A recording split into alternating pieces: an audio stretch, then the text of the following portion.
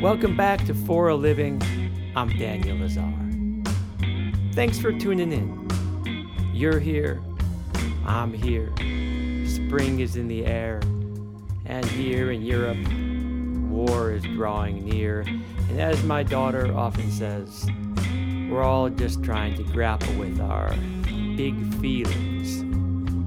I'm not so sure what to say, and I'm not so convinced this is the place to say it. But the cherry trees are in bloom, the flora and the fauna are popping, and yet there's this dark cloud that seems to be looming over all of us. It's complicated. We're all doing what we can to get by. We're all doing what we can to help.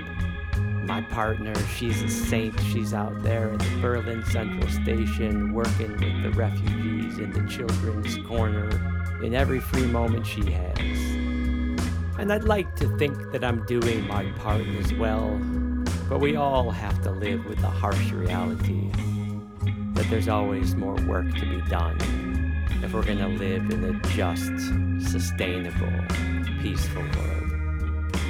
But until or unless that happens, I'm going to keep on trying to carve out little slivers of time to pursue this podcast project, which has in so many ways become my safe space for empathic exploration as we careen from crisis to crisis. This, the 7th season of my beloved podcast, has been exploring the working lives of artists of various mediums. We kicked it off with the Berlin-based contemporary artist and painter Benjamin Rubloff.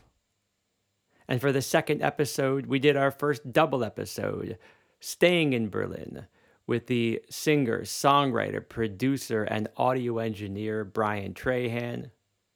And then we flew out of Berlin, over the Atlantic, and over the continent to sunny Los Angeles, where we explored the photographic works of the contemporary artist Sonia Naumann.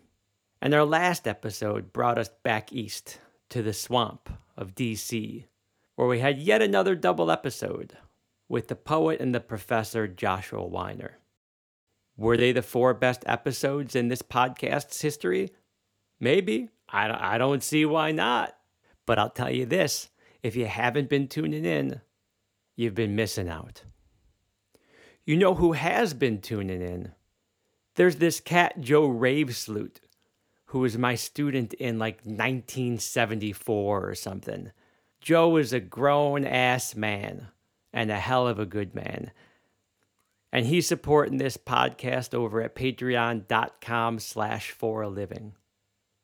And I'll tell you this, not only is he supporting the podcast, he is supporting this podcast at the highest tier. Joe Ravesloot is indeed a living legend, which is why this summer, when I'm making my, dare I say, triumphant return to Chicago, am I excited about it? Yeah, I'm excited about it. Joe and I are going to meet up, and I'm going to take him out for a bite on the north side of Chicago. Dude, Chicago, dining mecca of the universe. Yeah, I said it. Where are we going to go? I'll tell you where we're going to go, because I'm a bit of a romantic. We are going to go to Cookies and Carnitas. Cookies and Carnitas? Yep, Cookies and Carnitas. It's the restaurant owned by Brad Newman, the Jewman, who I had as the first guest on this podcast 2 years ago. So, Joe, as far as I'm concerned, you could start licking your lips now, because I will meet you on North Broadway Avenue at Brad Newman's joint, Cookies and Carnitas. It's going to be a blast. I can't wait to check in with you. I can't wait to hear what you're up to, and I can't wait to thank you for your patronage of this here podcast. And you too, my dear listener, can be just like Joe Ravesloot. Just head on over to patreon.com/foraliving and see what kind of rewards you can get for supporting my project, this here For a Living podcast. You don't have to take a free ride. Stay with me. It's okay. We can still be besties. But if you dig the thing and you have the means to show some support, show some support. That's all I'm saying. Yo, Joe. Can't wait to break bread with you. So Joe's been listening, you've been listening, and we're about to dive into the back half of Season 7. And it just so happens that the back half of Season 7 begins in my apartment building in Kreuzberg in Berlin, Germany. For in my building, there lives a gentleman, a Cornish gentleman indeed, not English, Cornish, these are different things. New knowledge for me. I'm just trying to pretend like I knew it all along. There's a Cornish cat called Scott Williams. And by day, Scott has a job. It seems rather boring to me, but it also seems to compensate him rather magnificently. And by night, most nights, I imagine, Scott is a DJ.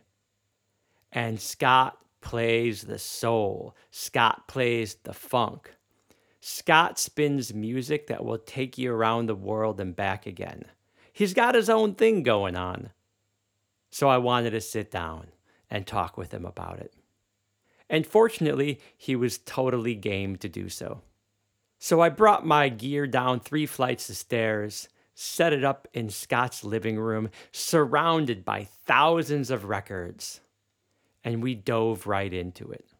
Now, is this a double episode? Half of the episodes this season have indeed been double episodes. Is this another one of them? Jein, as my German friends say. We're going to sit down. We're going to talk to Scott. We're going to explore his work as a DJ. And then there's going to be a second episode that's dropped at the same time this one is dropped, which is a special set that Scott created just for the For a Living podcast. So we'll learn about Scott. We'll learn about how he approaches his craft. We'll get to listen to him spin some records in the context of the conversation. And then there will be this whole other episode, which is no talking. Just Scott in a multicultural, multilingual, polyrhythmic exploration of soul, funk, and a whole bunch of deep cuts that will soothe your soul and keep you at the edge of your seat. That's kind of what Scott Williams does. Like, it seems to me that his approach as an artist is to lull you into a groove and then pop you right out of it. It's actually quite magnificent what he does. So join Scott and I to explore how he does it. Scott Williams, welcome to For a Living. It's great to be here with you. How do you describe what you do? I am a record digger, curator, and occasional DJ. An occasional DJ. Now, you were born and raised in Cornwall, which our listeners ought to know is not England. No, it's not England.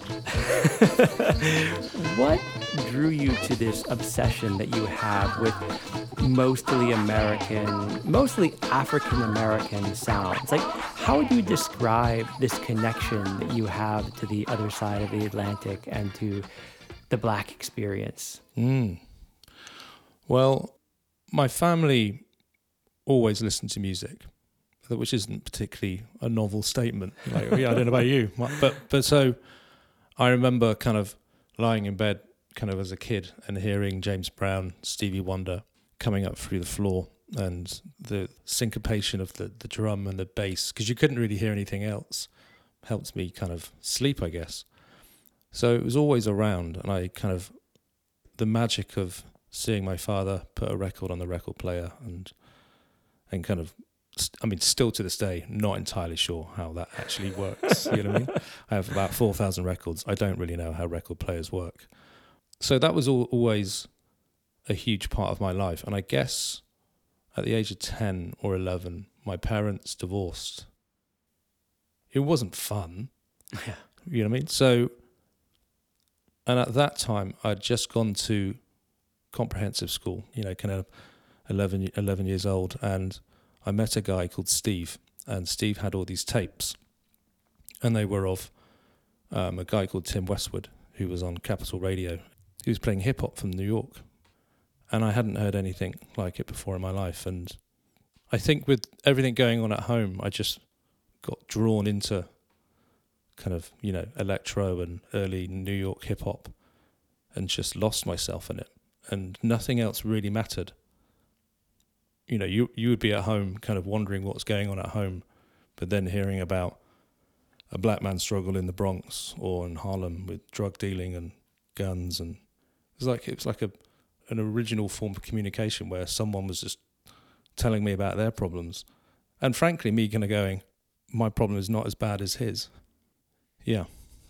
Was there something about those stories in particular, stories of hustlers and thugs and gangsters, that kind of did it for you? Yeah, there's always an element of kind of, you know, Ice-T, Power, NWA. It's a masculine music, right? You know, bordering misogyny at times. But so there's an element of that. I remember listening to Bum Rush the Show, you know, by Public Enemy, and whenever that came out, 87, 88 maybe. And I didn't really know what they looked like. I didn't know what rappers looked like. You know, there was no MTV, but imagining the songs they were talking about, and then you imagining what it looked like. It was just a way to escape.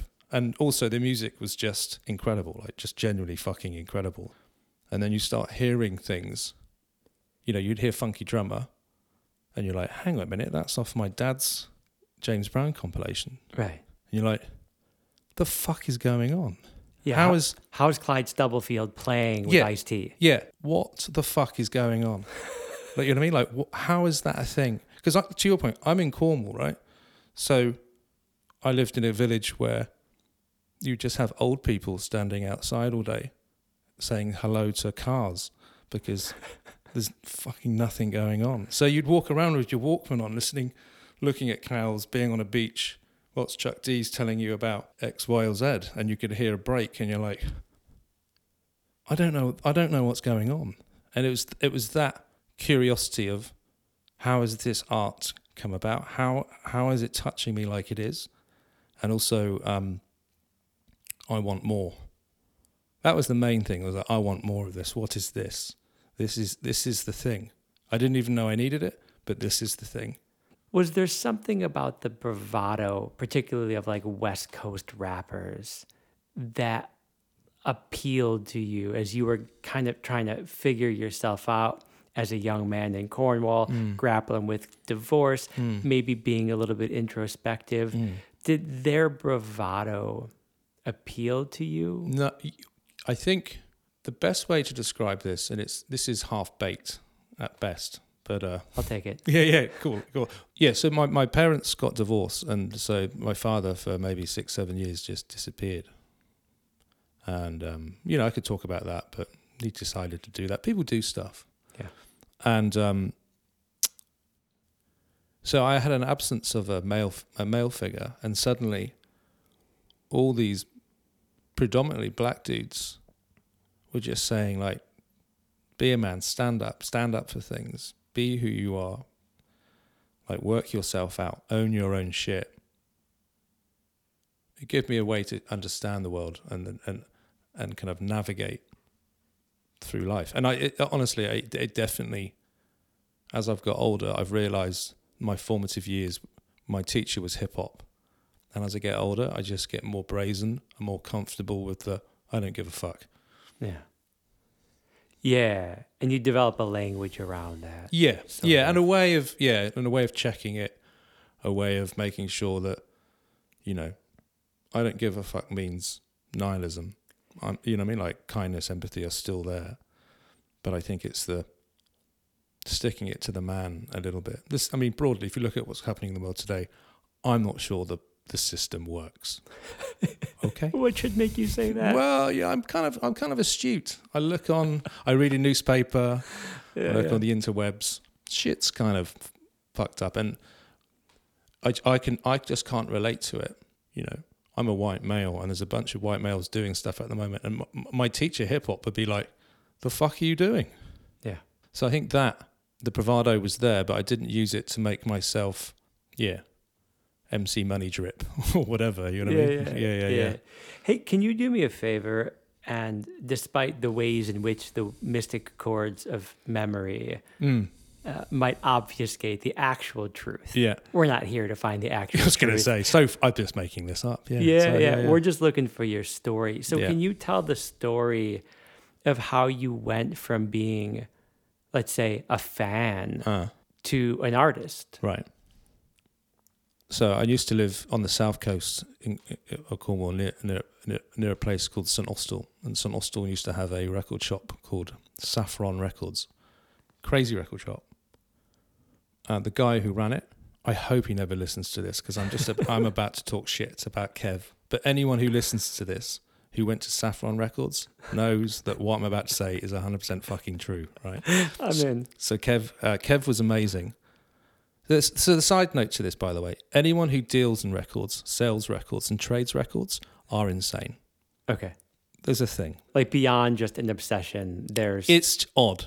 You know, you can go to a record fair, you walk in, you see everyone behind the counters and stuff, selling kind of thousands and hundreds of thousands of pounds worth of records, and they all look the same, but you can't put your finger on. Yeah, there's an X factor. We don't have to really I'd say it's a unpack W it here. factor. It's a W factor. Yeah, it's slightly less than X, but okay. So anyway, I digress. The Kev. Started hearing these tapes, and then started going to the record shop, and the record basically had cassettes and vinyl. So I started initially buying some cassettes of like Run DMC, Tougher Than Hell, Fat Boys, 83, 85. yeah, kind of the street sound electro stuff. And I was a big fan of Fat Boys Crushin'. yeah, oh god, I love that tune. Yeah. So that kind of probably went on for about 3 or 4 years, really sporadic, buying records, and kind of, I remember we had a kind of really shitty kind of turntable at home. And I remember, maybe this is like maybe 1991, Gangstar came out with Jazz Thing. Yeah. Like an amazing record. Like that totally changed the game in terms of like, oh, I've got to dig jazz now. I've got to go and find all the jazz breaks. But at the start of it, there was just lots of spoken word. And so you'd heard scratching, but I'd never seen anyone do it. I think Yo MTV Raps maybe have just started. So you look at it and you're like, I don't fucking understand what they're doing. Like, what is that? Yeah. So that went on. And then I kind of left school and I went to kind of sixth form, which is kind of in between kind of comprehensive school and university where you do your A-levels. And you're no longer in a school uniform. You study, but you study in jeans and T-shirts and trainers and whatever, right? So you can be more of yourself. And I basically met this guy called Francis who was really into hip-hop. And he was also a rapper. And as a side note, he was fucking amazing. He had no idea how good he was. So we started hanging out, and then he started kind of saying, I've got some friends who are making records and sampling. And why don't you come over and hang out and meet them and stuff. So I went to this place called Foxhole, and I met this guy called Dren, or Adrian, but he was known as Dren, and another guy there called Hugh. And I walked in, and it was just records everywhere, like thousands of records. And straight away I was like, oh, fuck, these guys are like properly serious. And at the back there was a studio, and so I just used to go there and get high, and they would put out records and sample them and scratch them. And I reckon for at least a year I just sat there going, I am just blown away by all this. Fanboying out through and through. Totally. And then another guy called Chris came along, and he was probably one of the most talented DJs in the country. And then it all started kind of escalating, because then they had some friends in London who were big time record diggers. And I mean like next level stuff. So a guy called Julian Baker and Simon Gilbert, who went on to produce albums with Talib Kweli and Mos Def. So we're in this little village in like Foxhole, and they would drive down on a Friday and turn up with crates and crates of records. So like 2 crates of like underground New York hip hop, a crate of like jazz, soul, and then like 2 boxes of 45s. And they were like, you can buy any of these. And they would play you stuff, and you're like, what the fuck is this? This is amazing. Like they were bringing down like boxes of library records that no one had ever seen or even thought about sampling, and they were sampling that. So I was very lucky that I was basically around royalty, like genuine, like Simon and Julian are internationally known as like some of the best record diggers on the planet. I mean, they sell records to Cut Chemists and Madlib and, Just Blaze and Kanye West and The Alchemist. So there was some serendipity to it. Like 100%. so many stories, you Yeah. just sort of stumbled into Yeah. a crew of people in Cornwall, and then in the south of England, and then in London. But at some point you pivoted from being a fan of the craft and having maybe, let's say, an academic interest to someone who went out there, you're getting records and you're putting together your own sets. So can you recall for me the first set that you scrapped together? What year was it? How old were you? And what do you remember about it? Fuck, that's a good question. I think it's around about 94. So I'd been collecting, but I had one turntable, didn't have a mixer. And then I bought two 1210s, the same ones that we're looking at now. I've had them for however long that is, 30 years. They're just ridiculous bits of kit. They just don't break. So I bought myself my first pair of decks, a really shitty mixer, really shitty, like a real thin kind of really bad sound thing, and just did a kind of mixture of hip hop and then breaks and samples. But the whole, ultimately, like hip hop is made out of a tiny slither of a tune, and then in the olden days, you used to cut them up to make the loop, and then sampling took that over. You can basically buy records just for the break. Right. And so, but you then forget the rest of the record. And sometimes it's good to hear a record and then you hear the break. Like, I think every DJ does this, like who collects the similar stuff, is that a lot of your collection will just be full of breaks. But as you get older, stroke lazier, maybe, you just put on a whole record and you can appreciate how they found that piece. When you have like a real context. Yeah, exactly. Yeah. So now that I got you all nostalgic for 1994. 1994, I have to say that there seems to me to be a certain nostalgia at the heart of what you do. Mm-hmm. It's a nostalgia for your youth, I suppose. Yeah. But it's also a nostalgia for a time and a place and a culture decidedly different than yours. So I guess I wonder if you could just talk about how nostalgia informs your craft. Well, interesting question, because do you know what nostalgia means in Greek? Tell me. It means the pain of looking back. So, on a very deep subconscious level, my relation to music is about self-healing from the trauma of parents and stuff. Yeah, I think it's not just about that. There's something else. And I think it's the ability to take the thing that I love, because ultimately hip hop is an aesthetic, right? It's taking stuff and mixing it around, moving it around, changing it, chopping it, and you can sample and do whatever the fuck you want. Afrika Bambaataa used to play crazily popper records. When I used to DJ out in London, I used to play like hip hop and stop and then play Lady Madonna by the Beatles, just turn the bass up a bit. It's a fucking banging record and everyone would go nuts. And I don't really give a fuck what any of you think, because at that moment, it just feels the right thing to do.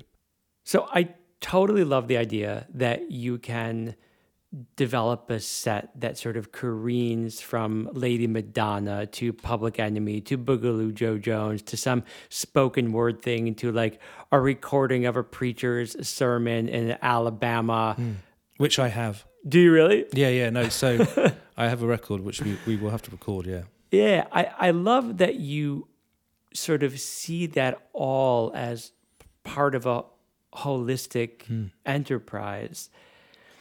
Now, your craft has evolved quite a bit since the story you were telling about, I Lady fucking Madonna. hope so. Yeah, one would hope. It was a long time ago.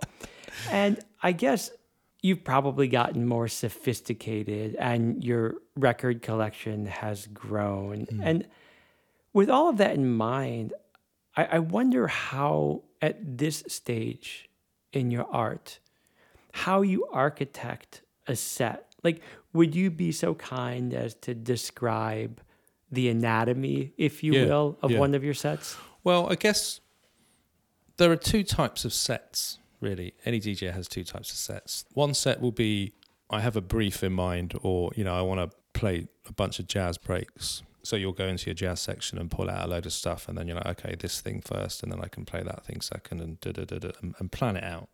You're like building a construct beforehand. Now, I used to do a lot of that, and then after a while, just on a personal level, it didn't feel like art, it felt like planning. Right? And I still do it, right? There's a couple of mixes that I'm like, okay, I want it to kind of feel like this and do this and go off in this direction. So I'll pull out the records and have them in piles around me. But the other type of set, which I really love, is the I don't really give a fuck. Let's just see what happens. The thing I still love about early hip hop, that it has mistakes in it. Yeah.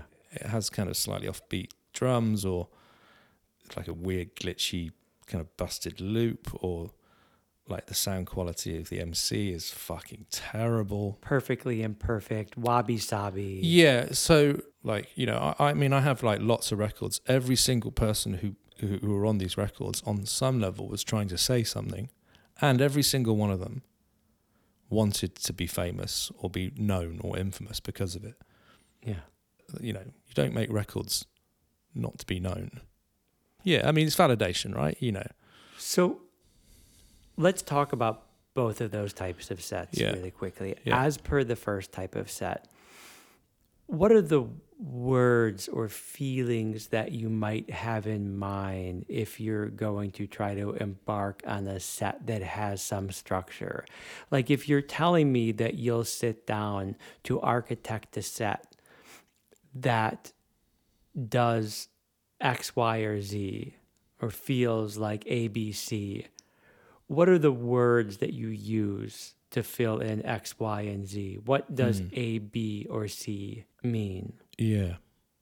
This is where it gets a bit more difficult to communicate, I think, which is interesting because I'm going to try, because that's why we're here. Yeah. We have and we're going to hear you play music. Yeah.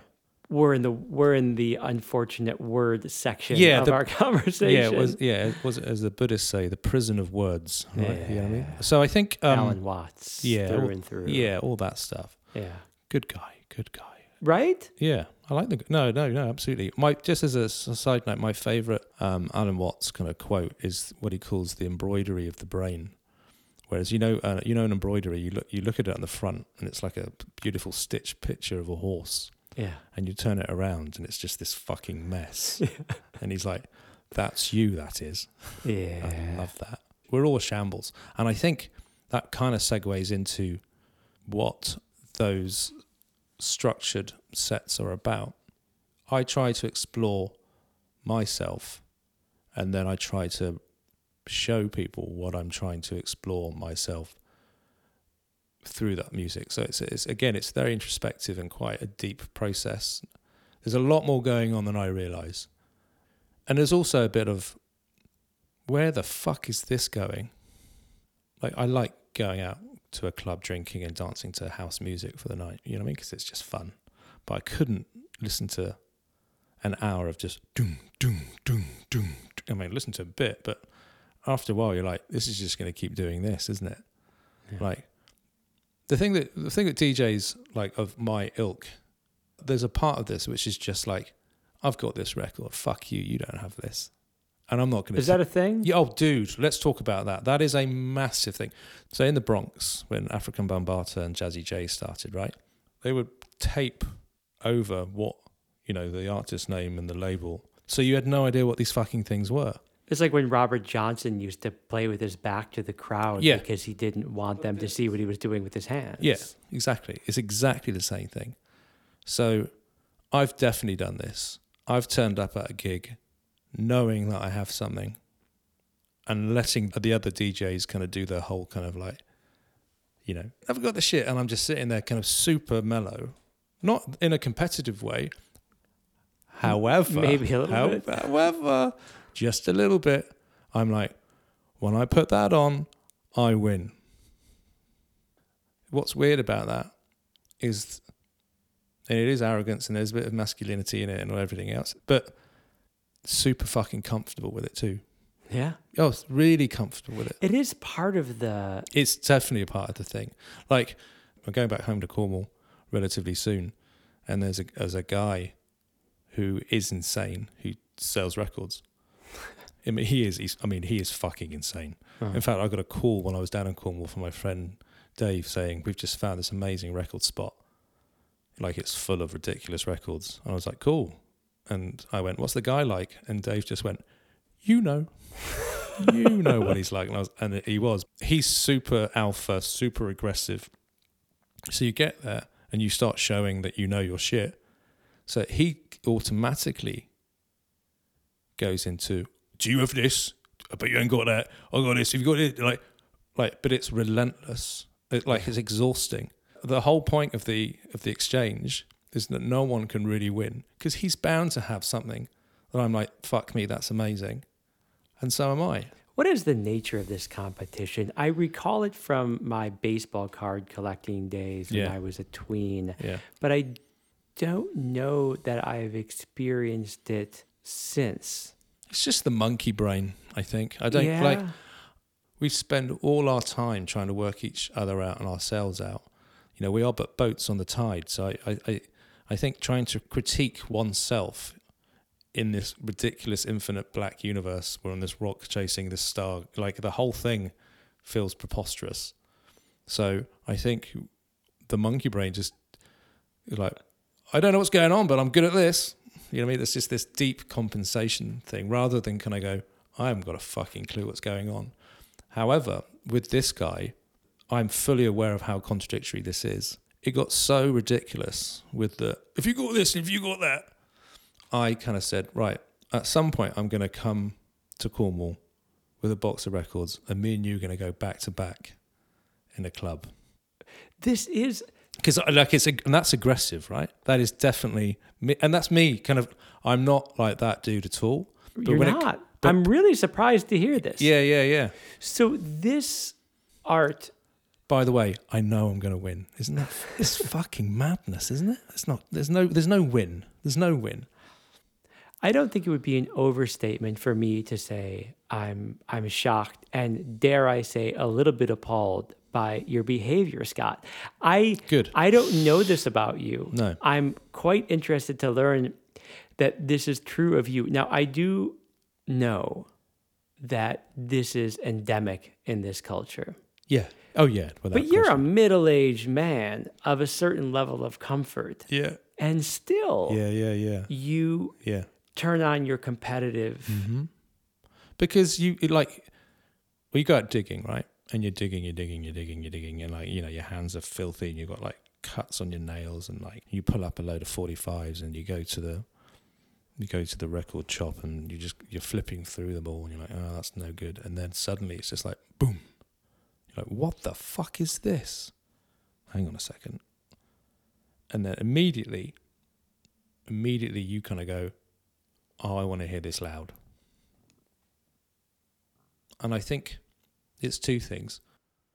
It is a genuine honor to play out, you drop something and watch everyone go nuts and, everyone near their God self, they're just kind of letting go. Like, that is a very, very, very wonderful thing. Okay, so let's let the listeners know that it's not entirely selfish.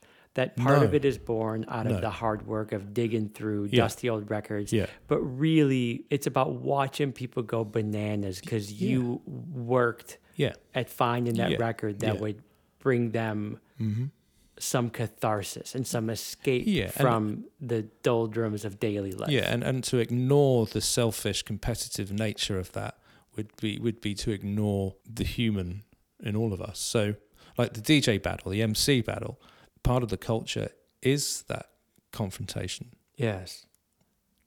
So you stumbled into this for a moment, and if I could just bring you back there for another moment or two, if you're game. Listen, you can't judge a book by its cover, right? This is what we say. Yeah. But in your practice, you have to. Like, you can't just go to every record shop, and you can't listen to every record that you touch. And with that in mind, I wonder how you would describe your process of digging. And maybe even give an example of some gold that you managed to mine. I mean, first of all, yeah, I mean, I dig a lot. I mean, a week without going through some crates or whatever, I start to kind of feel like I need to go digging. You're out there every week. Yeah, somewhere. Like, I have a list of stuff that I'm always on the lookout for. Invariably, it's fucking rare, impossible to find.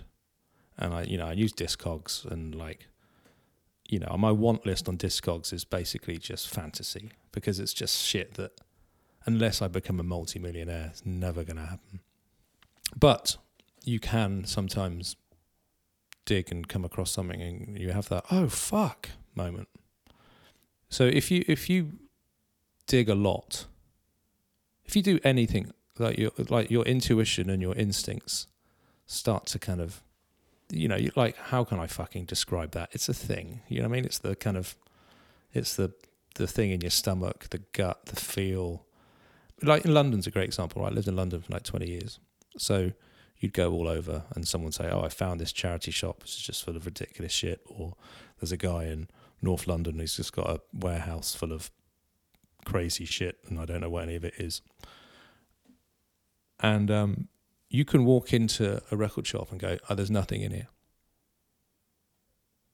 And you go through. You just know. You just like, oh, no, this is all, I mean, it's like, oh, there's stuff, but like, not stuff that I'm like, oh, fuck, this is interesting, or what the fuck is that? Or but you feel it. Yeah, you do. And like, a lot of people say, like, yeah, that is a thing. And sometimes you walk into a record shop and you're like, oh, fuck. There are certain record shops, how they're built, the records on the wall. You can walk into some record shops and you're like, this person is not fucking around. Yes. This person is curating the shit out of this. Plus, they always have a stack under the desk. Okay. Where is it? Do they know you well enough to kind of go, I've got some shit under the desk? So you really got to use your third eye.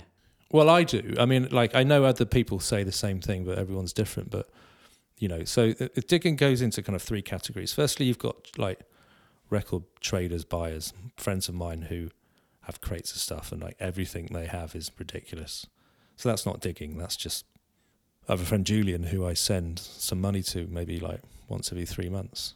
I'll be like, I'm looking for some soul, some psychedelic rock, some reggae, whatever. He's like, cool. You got Julian on retainer. He'll deliver exactly. every few months. Yeah, that's it. Fuck, I hadn't thought of that. Right. Thank you, Julian. Thanks, Julian. Yeah. And then you have record fairs, which are a larger macro version of the Julian, right? And you have lots of those. So there's a place in Utrecht in the Netherlands that is the world's biggest record fair. That is, without question, the most confusing, emotionally overbearing, exhausting experience imaginable. And is it all a bunch of like men, like sort of chest thumping, talking smack? Like that's a few days of that. Yeah. And then you have the go out, record digging, find some stuff. Local shops. Yeah. I mean, we're in Berlin, right? Berlin it's bananas for records. It's fucking amazing. Like, I could spend all day going to record shops. Hey, just for the hell of it, hot tips, 2 or 3 record shops that our listeners in Berlin should hit up. And we'll link to them in the show notes. Yeah. So Lefter Records, run by a Turkish guy. He has a whole section for the Turkish records. Number 2, Space Hall, which is Yeah. kind of a known one, but Local. but that has a lot of good records, a lot of good jazz. Dodo Beach, which is in Schoenberg. So Scott, here we are sitting in the middle of a pile of 3,000 or 4,000 records, as you said. Like, I feel it. You Yeah. know, there's a real history here. Yeah. You're a musicologist of sorts. Like, how do you see your role as an historian, as a musicologist? Yeah, so I guess finding objects of fascination or discrete things that got made that, you know, you look at it and go, why the fuck does that exist? Right. So so I have a record here, right? You haven't seen this cover, right? We should record this. We have to caveat this with that it's not cool. Okay. Okay? So this is a record called The Child Seducers. It's narrated by John Carradine, and it says, "Who tells it like it is," right? So this record is just McCarthy era fear-mongering madness, right? Now, if 10 people own this record on the planet, I will be surprised. Yeah. Where do you find that? I don't know. I can't remember, but I do remember digging in a spoken word section, and you know, as you go for the records and just seeing the words at the top in red letters, "The Child Seducers," and kind of going, what the fuck is that? Right. When was that made? What label is that on? And why? Why that? What are you like? But this was effectively government propaganda. It's a soft hand of the McCarthy era and all that stuff coming out through a record, right? Plus, if you're making a mix and suddenly it stops and it just goes, "Beware the child seducer," and it goes all dark, you can take the mix off in a completely different direction. Spoken word records enable you to kind of pivot the mood or the feel. Okay. You know, so I have another one here, right? So that's one, The Child Seducers. Great records if you're chatting up a lady. Come round to mine. Come look at my child seducing records. Lord. Yeah. All right, what's the next one? And then you have Kreskin's Basic Principles of ESP. The great Kreskin. Yeah, you know Kreskin, The right? almighty Kreskin. It's a great cover. It's a brilliant cover.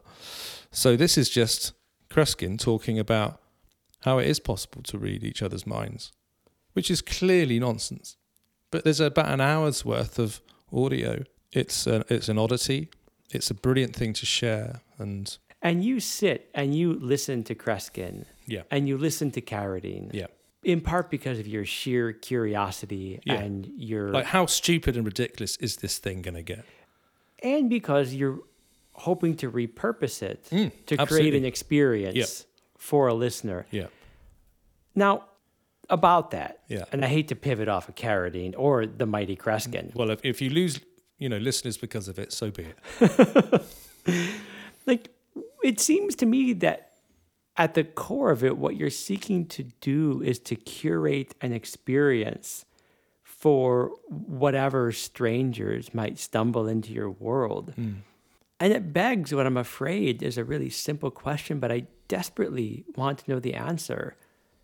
Like, what kind of experiences are you trying to create for your listeners? Like, I don't really make mixes to dance to. Reasonable people don't dance to the amazing Kreskin. Yeah, exactly.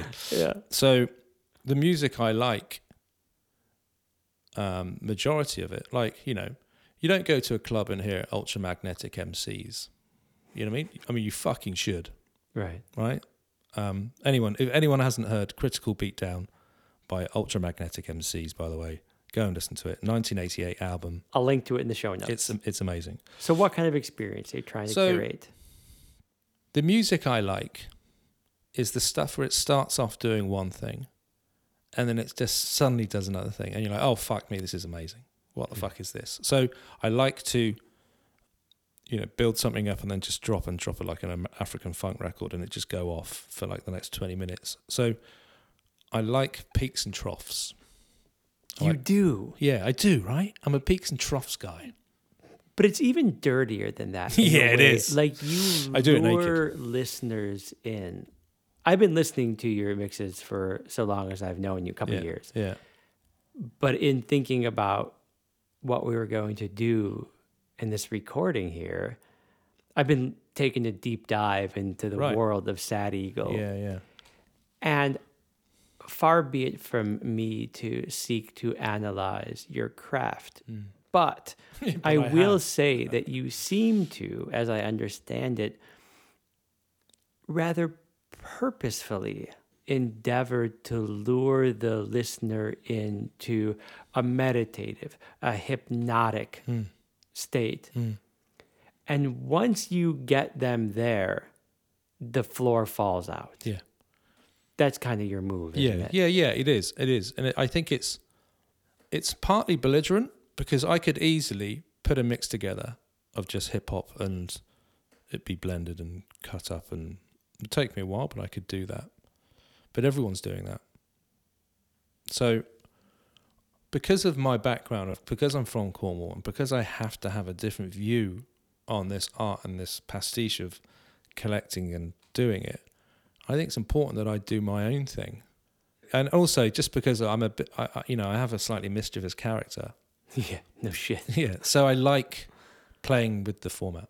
Yeah, I have to say, I like the way you play with it. Thanks, man. I've been excited to have you on. Yeah, that's cool. Here. I mean, really dig what you do, man. Thanks, dude. Thanks, man. That's much appreciated. And I think we've made our listeners wait long enough. If you're game, at this point, I think it'd be an opportune time to dive into some of the technical dimensions of your practice. And in so doing, you can share with us a little bit about your process, dare I say, and how you feel about how you do it, okay? Yeah, I mean, we have to caveat this is that I'm just going to make some shit up. Yeah. That's, I'm okay with that. All I'm saying is we might have built this up, but the next bit might be a bit shit. Okay. I doubt it. We'll see. We'll see. We can only but try. We will give it a try. All right, let's set this whole thing up. Let's do it. All right, cool. Righty.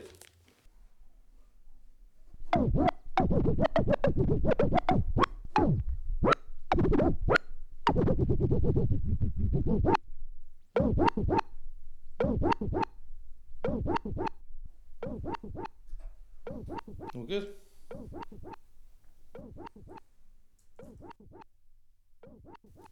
All right. You ready, buddy? Yeah, we're good. All right. After a short little interlude there, my man's all set up at his turntables. His joint has been sparked. His joint has been put down. He's got his microphone set up. He's got 2 turntables and a microphone is what he's got. Jesus, I'm a at. One-man hip-hop band. So I'm going to turn it over to you. Okay. Give me the crash course. Because we mentioned Alan Watts earlier, during the interlude, I found my Alan Watts record, which is a spoken word record. Spoken word records can position the general vibe of what you're trying to do. So I will stop talking and I'll just start.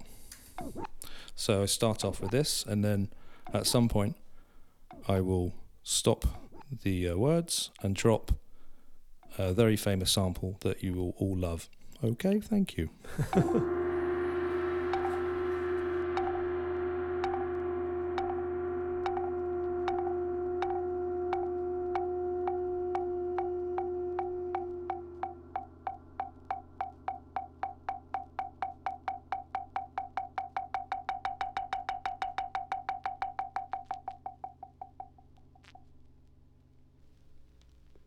Meditation has no purpose, no objective, except to be entirely here and now.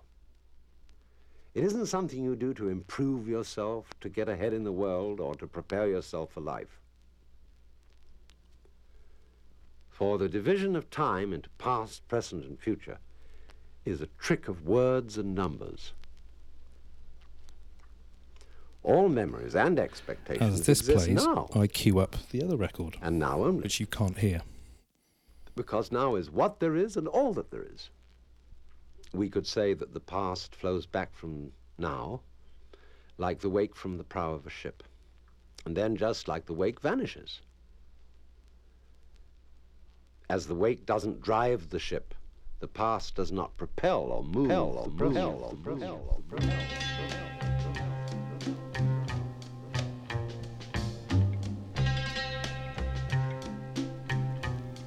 Like that.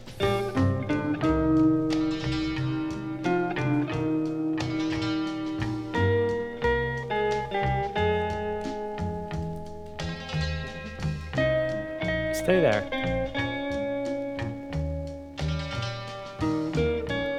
I dig the drop, Mm-hmm. but we can't stop. No. What's the next natural feeling place for this to go for you?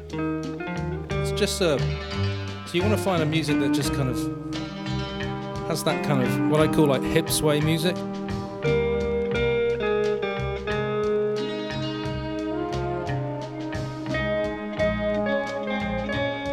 So I just try and think of a record that aesthetically would kind of suit this, or either continue it or take it to, you know, a slightly faster place, darker place, or lighter place. And it's running out of records, so I'm going to have to do that very quickly.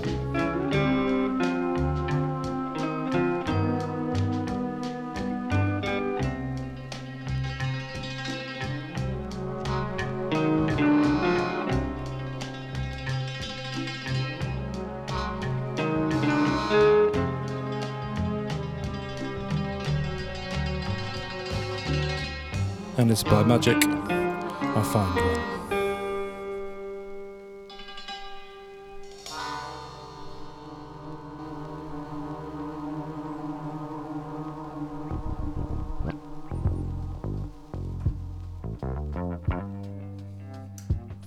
So yeah, same kind of vibe, but goes off in a slightly different direction. All right. You see what I mean? It makes sense, right? It just makes sense. Donny Hathaway? Who we got?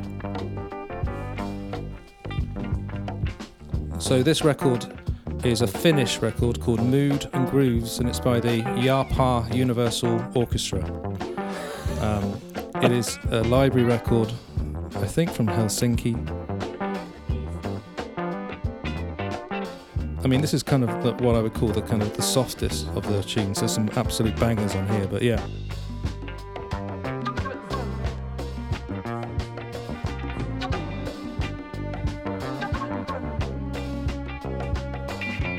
You want to hear another one?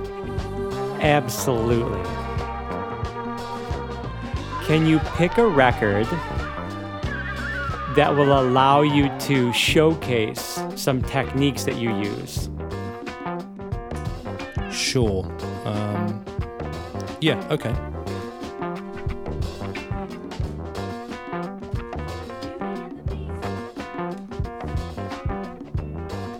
The listeners should know I'm shaking my ass right now. He is. He's shaking his anus.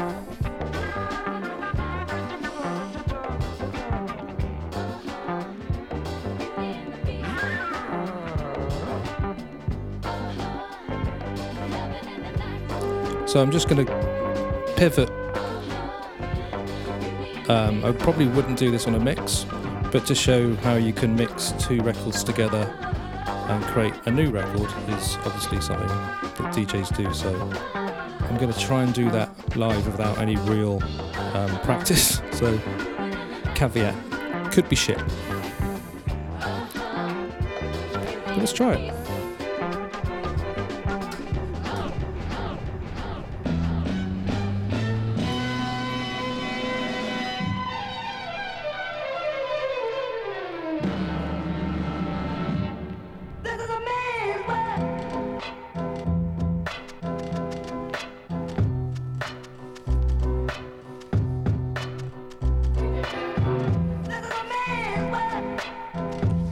So this is an instrumental record by the god Jay Dilla, and I have a funk dubious old school West Coast a cappella. I'm going to try and play the rap from one record over this record. Try. As sure as the sun rises in the east, it also sets in the west.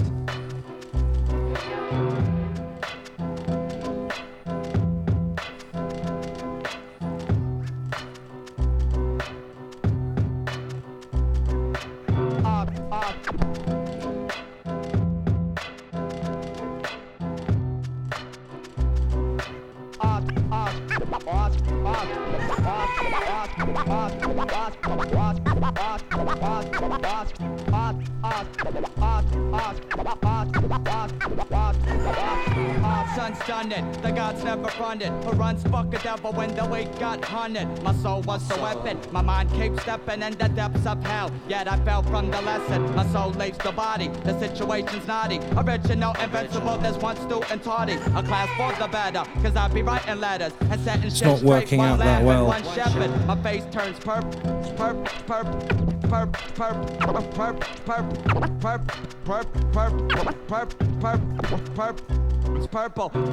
Turns.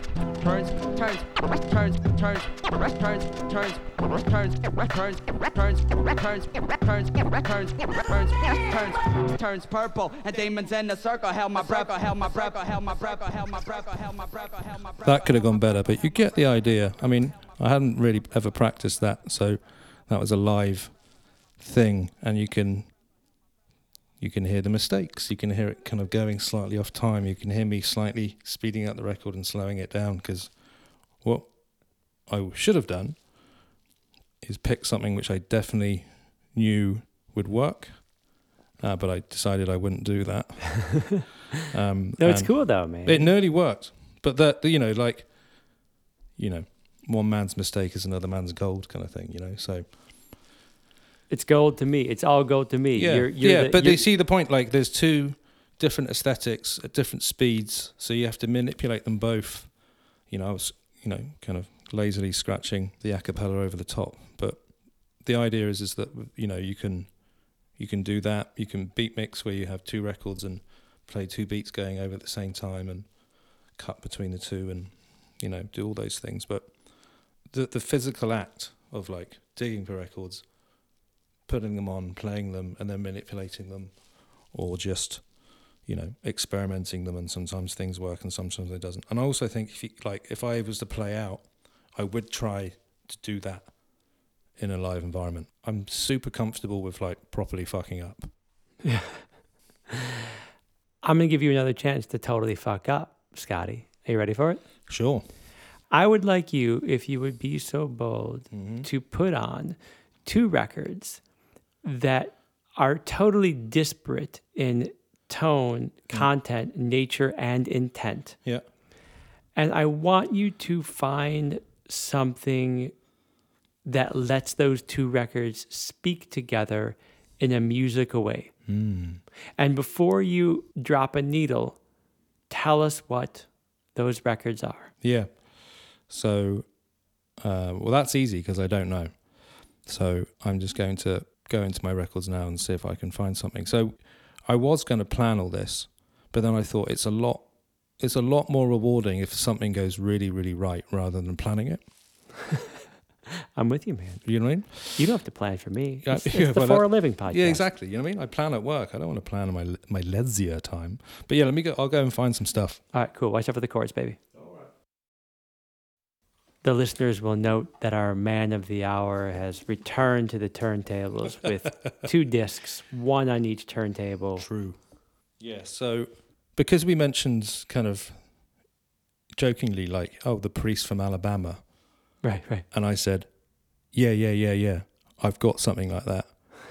And then I was like, well, we'll prove it, Scott. You know what I mean? It's not just say it. Fucking play it. So I have to, this is... Yes, there's two records. The first record is by a guy called Arthur Blessitt, and it's called The Jesus Witness. And I have a fucking incredible story about this record. So I bought this record in Notting Hill for £1. And what it is, it's this guy Arthur Blessitt just talking about religion and God, but he's clearly a child of the 60s, shall we say. So I found this record, and it's just been a staple spoken word record. And then years later, I was in San Francisco digging, and I was looking for more records like this. And I said to the guy, I think it was Groove Merchant, a guy called Chris. And I said, do you have any other, the record label is like Word. I said, do you have anything on Word, any weird Christian records? And the guy was like, no. And I was like, well, because I have this record by this guy, Arthur Blessitt. And Chris goes, he lives 1 block from here. No kidding. This is true. So I was like, the fuck? And he's like, yeah, no, like Arthur Blessitt, he lives, it's on just off Haight and Ashbury. So I'm like, and he's like, I'll show you where he lives. So I went up to his house and knocked on the door. It's a true story. And I said, yeah, does Arthur Blessitt live here? And this woman was like, yeah, he's my husband. I was like, okay, I have one of his records and I just wanted to meet him. And she said, he's not here. And I was like, oh, damn, where is he? And this is exactly what she said. She said, he's currently walking across America with a wooden cross. This is 100% true. So the other reason you do this, there's an energy, there's an eccentricity to it. So anyway, so I'm going to play a bit of this. I mean, this, like, I have to caveat this. I mean, it's amazing, but it's fucking nuts. And then with I think one of my favourite ever, like, soul break, kind of rare funk, soul, bluesy, jazz thing, which I love. I'm not going to tell you what it's called. Okay. So here we go. You see, when the Lord called me to preach, I said, God, I don't want to be a preacher. Now, isn't that the way most of you feel about being a preacher? You know, you say, oh, I don't want to be some miserable face, sour, big old puffy cheek, persimmon-looking, big pot-bellied, you know, punchy bag of bones, you know. I said, Lord, I want to live. And I read the words of Jesus where he said, but I came that you might have life and have it more abundantly. Jesus came to give us an abundant life, a life filled with joy and happiness, filled with commitment, yes, but a life filled with himself. Jesus said, as my Father sent me, even so send I you. I you. I you. I you. I you. I you. I you.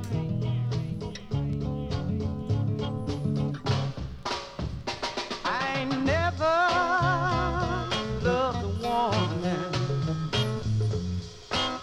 baby, the way I love you. I love you. I ain't never had nobody to make me feel good the way you do. Oh, do you hear it? I'm gonna be your do-right man. 'Cause ain't nobody Just keep it playing for a bit, 'cause it's gonna mental. make me change my mind. Oh, play it pretty now. You get the idea. I mean, they're two records that shouldn't go together. Sometimes you do me wrong, woman, but I still love you more than words can say. And that's why I win all the battles.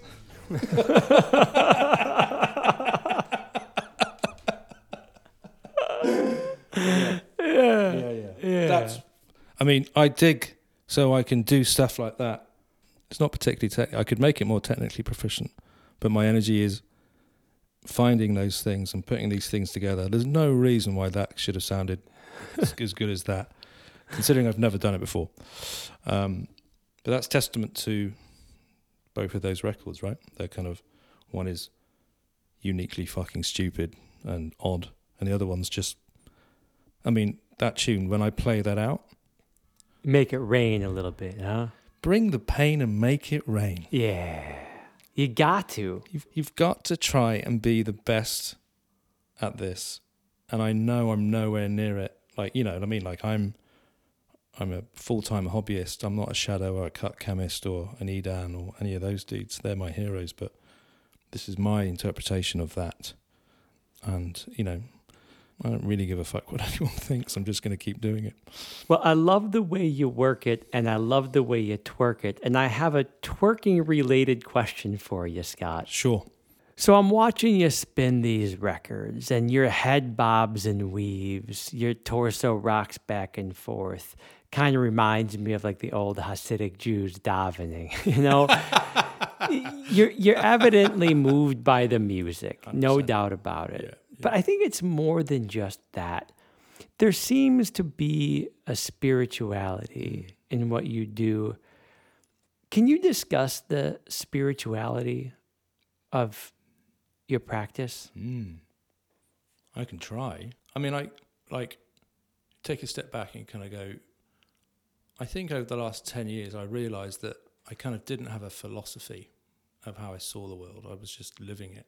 And I suddenly realized, I was like, hang on a minute, I have to kind of make my own sense of all this. So as a kind of confused individual, I'm kind of partly down with what I would call Jungian stuff, and also that whole Alan Watts Sly Man, like lazy enlightenment. Like, how do you get enlightened? By just being enlightened. So when I play that tune that I belligerently will not name, so no offense, listener, but fuck you. That is guaranteed to hit the whole of me. The good, the bad, the known, the unknown. Like African Bambaataa used to say, when he would DJ and play the breaks, he would say, you know, I play records so you can get close to your God self. And I think, for me, that records just enable me to connect to my truth. And the best thing in the world is hearing a song that's just made like that, loud in a club. I'm dancing. Yeah. Like, I don't give a... like, you know, I'm a DJ as well, but also, like, if I'm out and someone's playing the shit, I'm going to be right in the middle of that. Totally just hours, just loving it. Not a care in the fucking world. All the cares in my world are being sorted in real time in my head. So it's a real meditative state. And I think I try and bring some of that to the mixes that I make, so they have a slight mystic kind of... Sometimes it's, you know, I purposely will play something a bit awkward or a bit brash. Oh, yeah, you will. Yeah, I will. Like really off-putting stuff. Yeah, absolutely. Because don't you find some of the thoughts that you have off-putting? I feel very comfortable on that level of confusion. So I like to bring that to people. It's hard to translate, but I think that's what I'm doing. I mean, since Alan Watts seems to keep coming up between us tonight in this conversation, I should tell you that in one of my more challenging hours, and in some ways, maybe one of the darkest hours in my adult life, some 2 decades ago, my dear friend and friend of this podcast, Scott Robin, a.k.a. Howard Maple, he gifted me this book by Alan Watts, a used dog-eared version of The Wisdom of Insecurity. Oh, right. Amazing. Yeah. Amazing book. And it seems to me that part of your project is to shake the listener free from their expectation that a song or a set should have a certain structure. 100%. Yeah, absolutely. And you've used the word belligerent twice. Yeah. And you've talked a bit about sort of the bravado of it all, though you didn't use that word. I will. It's probably not so far from the right word. Yeah. And I think if I'm reading you right, you take a certain pride in shaking the heels of your listener a little bit. Yeah. Rearranging their prejudices for them. Is that part of the move? Yeah, 100%. Yeah. Yeah. I've been insanely blessed. Not only just music, but also career as well, right? You know, I can talk about my career because it's not relevant. But like, You've done very well. I've done Yeah. done some good shit. I Yeah, worked yeah. at Google and did some startup things, and You're more than just good looks and a fat record collection. I'm kind of a big deal. What a fucking arsehole. But no, I think the belligerence is kind of like, I am going to do my own fucking thing. Some of it will just ultimately be completely off kilter. I mean, you know, A lot of it is. yeah, Like, you go to some really dark places. Like, it seems to me, and tell me if this is inaccurate. I don't know if I want this to be true or false, but it seems to me that you are consciously and purposefully pushing into people's zones of discomfort. And then finding a creative way to build an off-ramp for them to then just dance. yeah, You're popping into their gender issues, playing It's a Man's World right, yeah, by yeah, a notorious, not just misogynist, but like a convicted, very felon. violent man, yeah, absolutely, James Brown. yeah. Also, pound for pound, The hardest working man in Yeah, show but I business and the think funkiest man but alive. like- But hold on real yeah. quick. You're playing It's a Man's World, and you got the preacher, and then you got these real fat back grooves making this all dance. And the next thing you know, you're playing like some spaghetti Western weirdness. And it seems to be all in an effort to shake the pavement slabs right. beneath people's feet. How much is that on your mind as you're pursuing a mix? That's who I am. Yeah, that's who you are, isn't it? I mean, You don't even have to think about it. no, Okay. no, that is basically what I am. Yeah, I mean, it's very, it's a very thin line between Zen and ego, right? And they kind of, they should shake hands now and again, and you should get confused by it, and you should, you know what I mean? Like, Yeah, yeah. but we were talking about, James Brown, and his darkness was pitiful. His lightness was incredible. Humans are constantly judging whether something's good or bad, and then the outcome is either good or bad. That's what we do, right? I mean, Right. that's just who we are. It's just kind of the reduction of the infiniteness of all of this, and it's like, oh, that's good that that's happened, and that's bad that's happened. Stuff is born out of destruction and darkness, and light comes from it. It's a horrible thing to talk about, but that is the ultimate truth of all this. I'm not condoning it, I'm just saying that's my take on it. So I like to pick things and do things which somehow reflect that struggle between the creative process and also just the pitiful mess of my subconscious, the kind of dark soup. I call it the steps. I think I have steps that go down and they're oily and they're black. And you never really want to walk down them. But we all have our own cellar.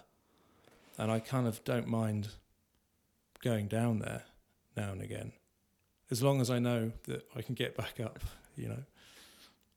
Does the music and the way you interface with your records give you this safety rope you need to traverse into some of the darker recesses of your psyche and know that you can come back out of it still dancing? I mean, we were talking about Alan Watts earlier. I was just like, it's coming to my head and it kind of feels pertinent. But when we talk about music and subconscious, the thing that I find most fascinating is the synchronicity of the whole thing, right? So we were talking earlier about the Arthur Blessitt moment, right? He's like, oh, fuck yeah, he lives around the corner. If you dig records, you're like, of course this is happening. Yeah. Right? So I think the process of putting something onto wax and stuff is like it captures something else. Because there is an otherworldliness to all this, because we shouldn't be accepting buying new Hoovers and cars as what this is all about. That's drivel, It's a game. How close can you get to being comfortable with how awful you are? Because we are all awful, Yeah. and cool too, some of us are cooler than others, and you're a pretty cool motherfucker. Hey, we've covered a lot of ground here. Sure. Yeah, I mean, for sure. But I can't help but wonder, is there anything that you would like to discuss here that we didn't manage to touch on? Yeah. Yeah, I think it's broadly. The elephant in the room in a lot of this stuff is Spotify and the YouTubes. Yeah, like a plural.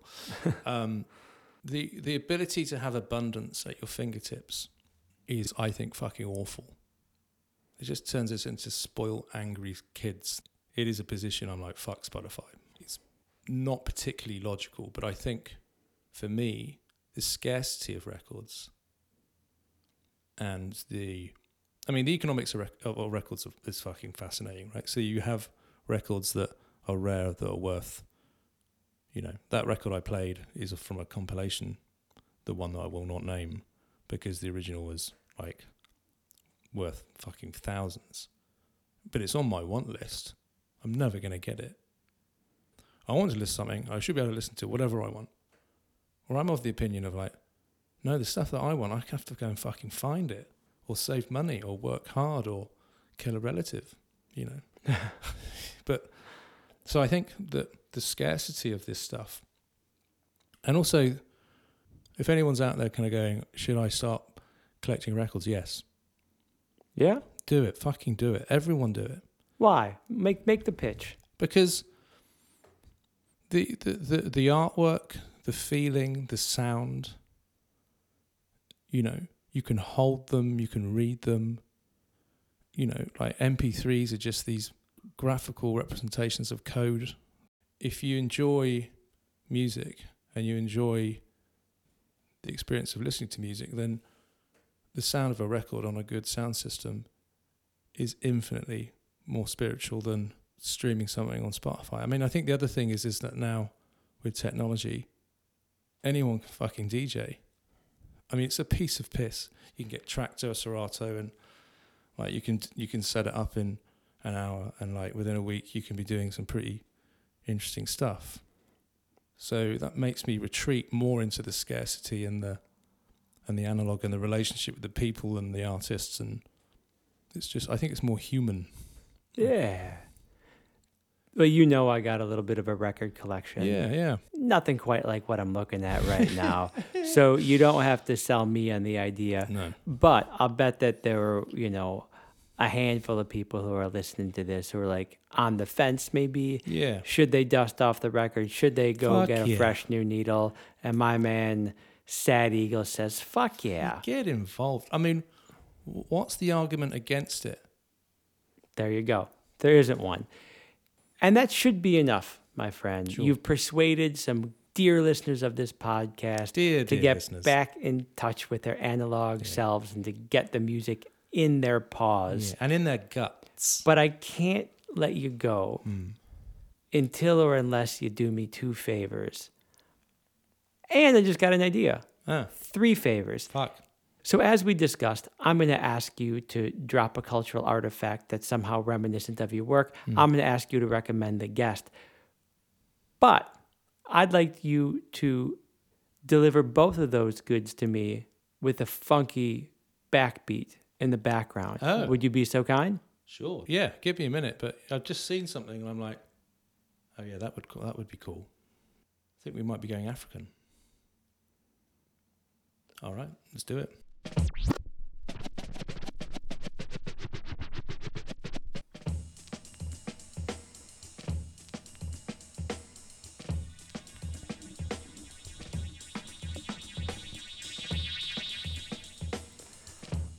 All right, my man. All right.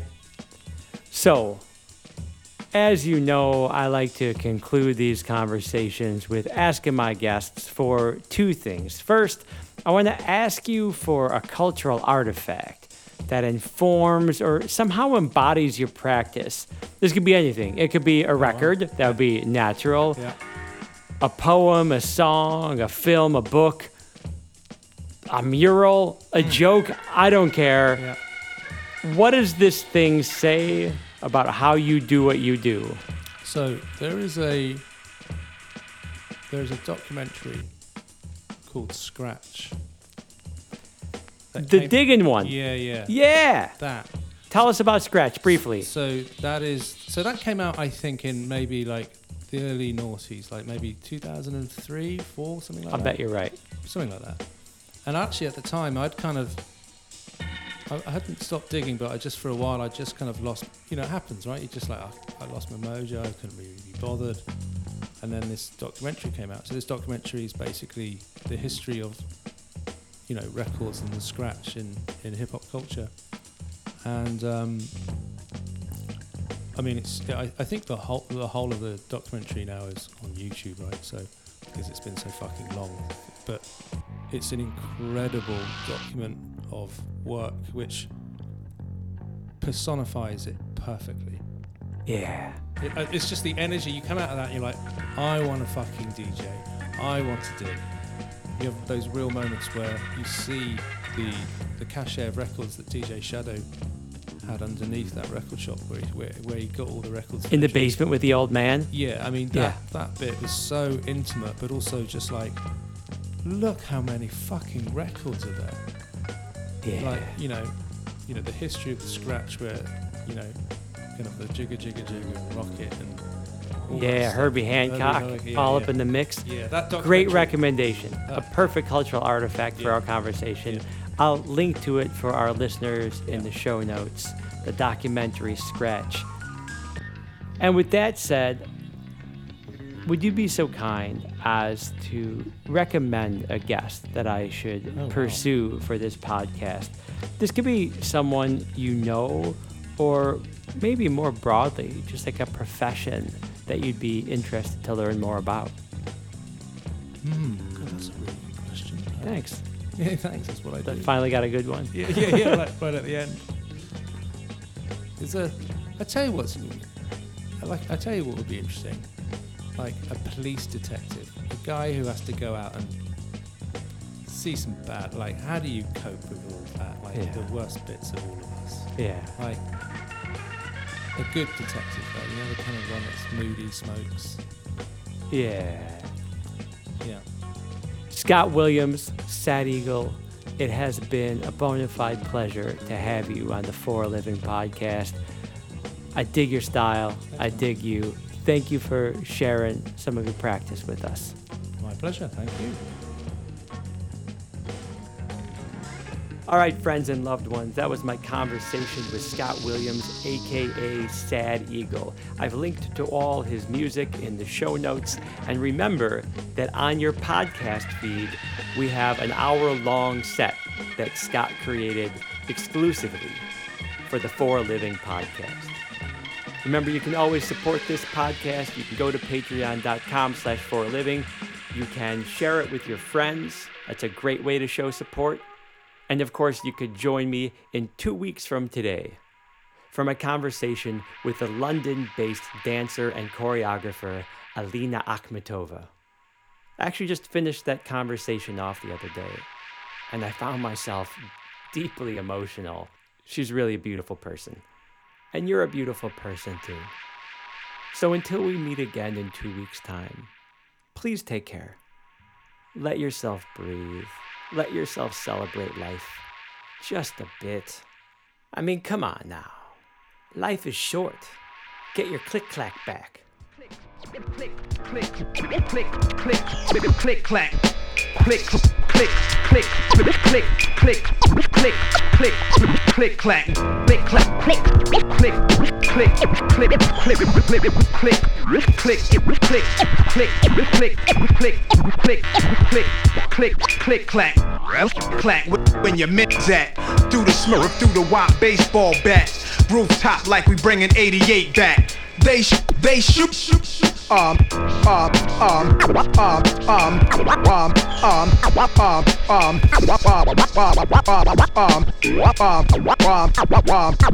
Made you look.